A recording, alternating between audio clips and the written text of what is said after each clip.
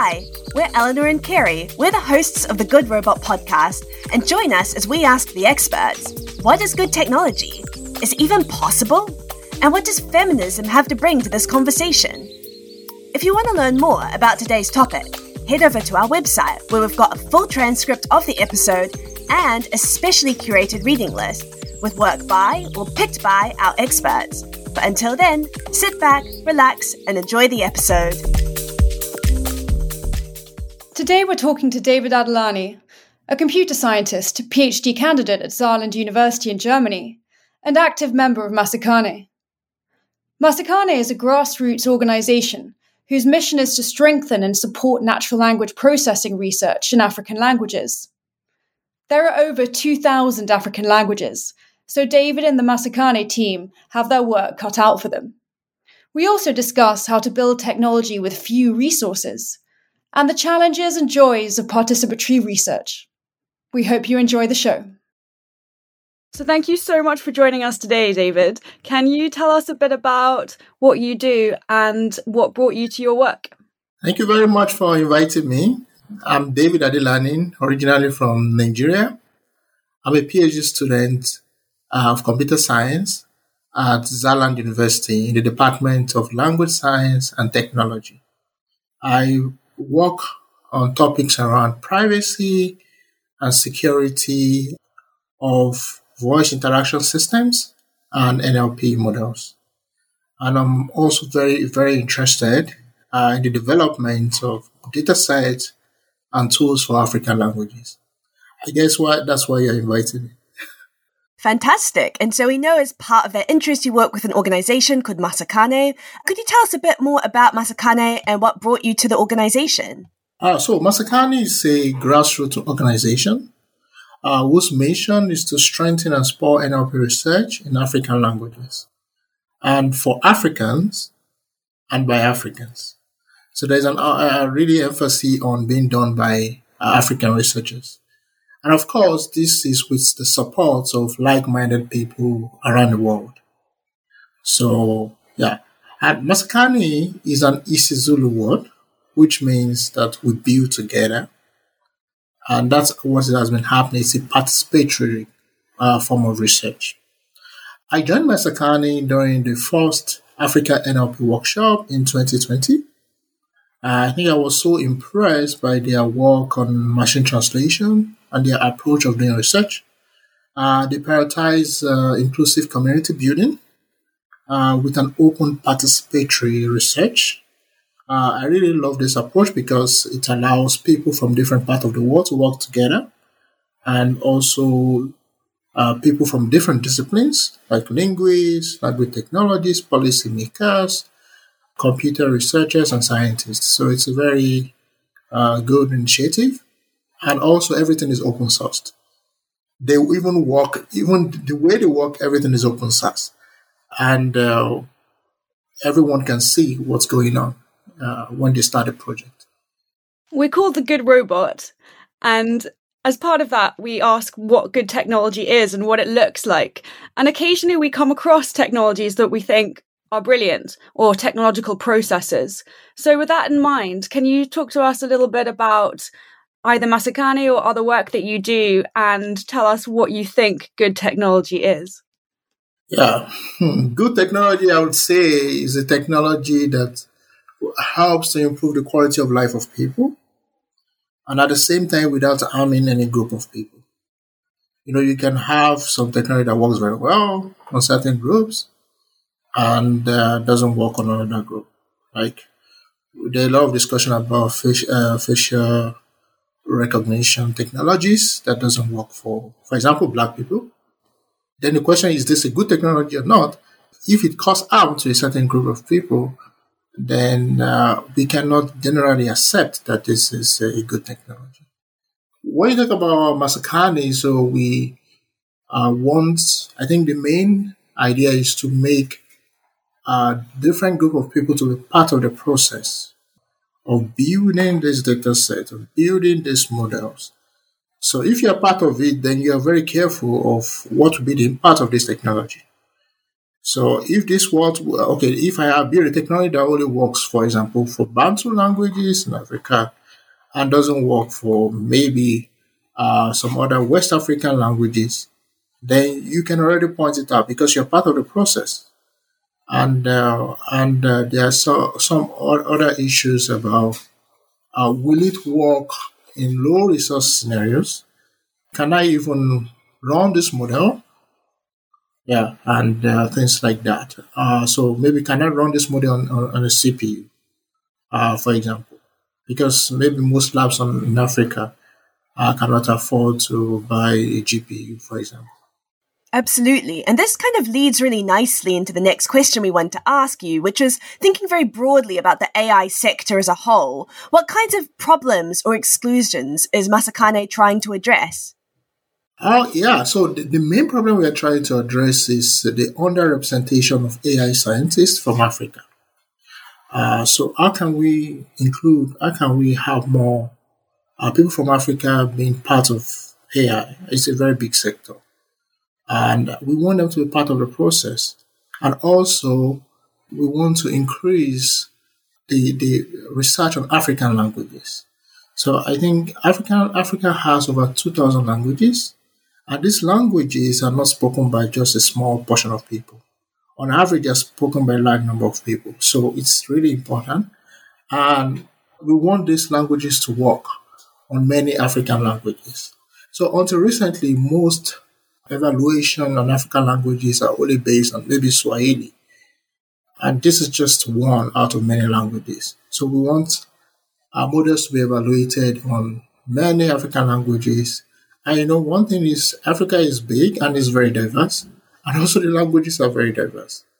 Even in the same country. For example, Nigeria has over 500 languages, very diverse country. So if you just focus on one or two Nigerian languages, you won't really understand the diversity of these languages and some of the interesting properties of the languages that have been left out. And the last thing is that I will talk about is we also have the non-availability of this technology to Africa. So we want this technology to support African languages. So how many machine translation tools support African languages? For European languages, we have many tools that you can use, and also because it's a very multilingual society in Europe. And sometimes industry entrepreneurs are very skeptical about investing on African languages because they don't know what will be the market value. Is there any economic benefit for this? But it's important to the people, to the speakers of the language. Fantastic. It sounds like such important and amazing work. But what kinds of barriers do you face in trying to do this good work? Or why is it so hard to fix these kinds of problems and these kinds of exclusions? I think it's difficult for two reasons. I think the first thing is about the process in addressing this problem. So most people have tried to work on African languages in the past. So what they do is that sometimes they don't even involve native speakers of the language. You can crawl the web and just get conversation of people on social media or Wikipedia, and you don't involve the speakers of this language, right? So, and sometimes even if they are involved, you see they are not properly compensated. They are not involved in technology. They are not involved in, and they are not acknowledged in publications and things like that. So the second point I wanted to talk about is there's knowledge gap in AI because you cannot solve a problem if you don't have the skills to solve it. So there's a need to invest in education, mentorship, and collaborative work. For example, internship with top labs and AI companies to address this problem.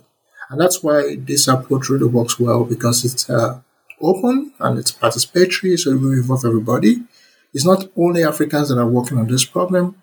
We also have researchers from around the world also assisting to help. People that are interested in this problem are also assisting. Yeah. So when we try to include all this, involving native speakers, and also the knowledge gap is being addressed, I think we'll be able to solve some of this problem. So the problems are surmountable, I would say. Lots of what you're saying to me resonates with the feminist perspective that Kerry and I take in our work. For example, we're both trying to respond to the question of how to make technologies more inclusive. We're both putting emphasis on methods and processes, and we're both trying to break down these false distinctions between the social world on the one hand and technology on the other, to show that social mechanisms and discrimination are embedded in the technology that we use. So, how do you see Masakhane's work in relation to feminism? Yeah, good question. I think we're trying to make Masakhane very inclusive, right? I mean, there are many aspects that Masakhane is looking at. For example, in terms of how many indigenous languages are we working on?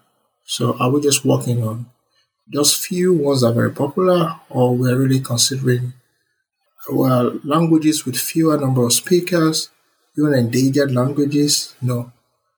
So that's one aspect that we're looking at. Another thing is that currently most people that are in Masakhane are English speakers. We want to see how we can encourage, for example, more Francophone Africa, more Portuguese speakers, more Arabic speakers from North Africa. How we can encourage different people from different parts of Africa to join, whether West Africa, East or Central or South or North, to join. And this is one thing we're really thinking about and working towards. For example, one thing we are currently working on is translating of some notebooks or resources so that it's easier for other people that do not speak English and are well educated can also join this community. And also, I'm very glad that the founders of the group are women, and which has really encouraged many women to feel welcome in the group. And they are leading amazing projects in Masakhane. So most of these top projects you see are actually being led by women in Masakhane. Masakhane is a community that is made up of more than 400 members from 30 African countries. So can you tell us more about the joys and the challenges of working with such a big, dispersed grassroots organization? Wow, it's really amazing working with them. I mean, when you think about the enthusiasm, the energy, the passion that people have for African languages, even the non-speakers of the language, I think it's really amazing. And one thing that really makes me very happy is that it's very easy to scale projects in Masakhane to many languages. For example, I have an idea to build a name identity recognition dataset for Yoruba, which is my native language. I shared the idea with Masakhane during weekly meeting, and a lot of people are interested. Let's say 20 people are interested. And they say, yeah, I want to do this for my language. Then you can easily scale a project of one to a project of that involves 20 languages. How amazing is that? And you can even make more impact by doing this. So scaling project very fast is something that it's really one beautiful thing with way Masakhane works.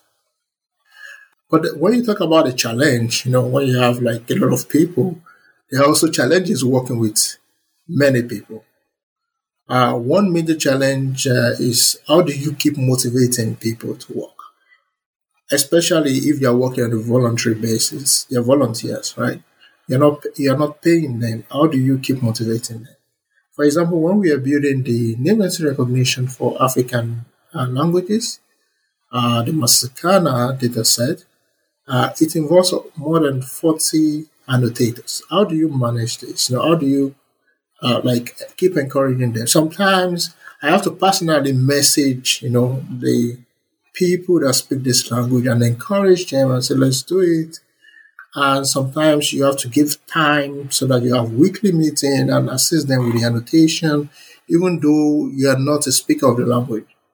And sometimes it's time consuming, but it's worth it. So why would I not give my time when the people that would do the main work, people that would spend more than 10 hours, 20 hours doing this work, are interested in doing it? If I would spare just 30 minutes, I would gladly do that.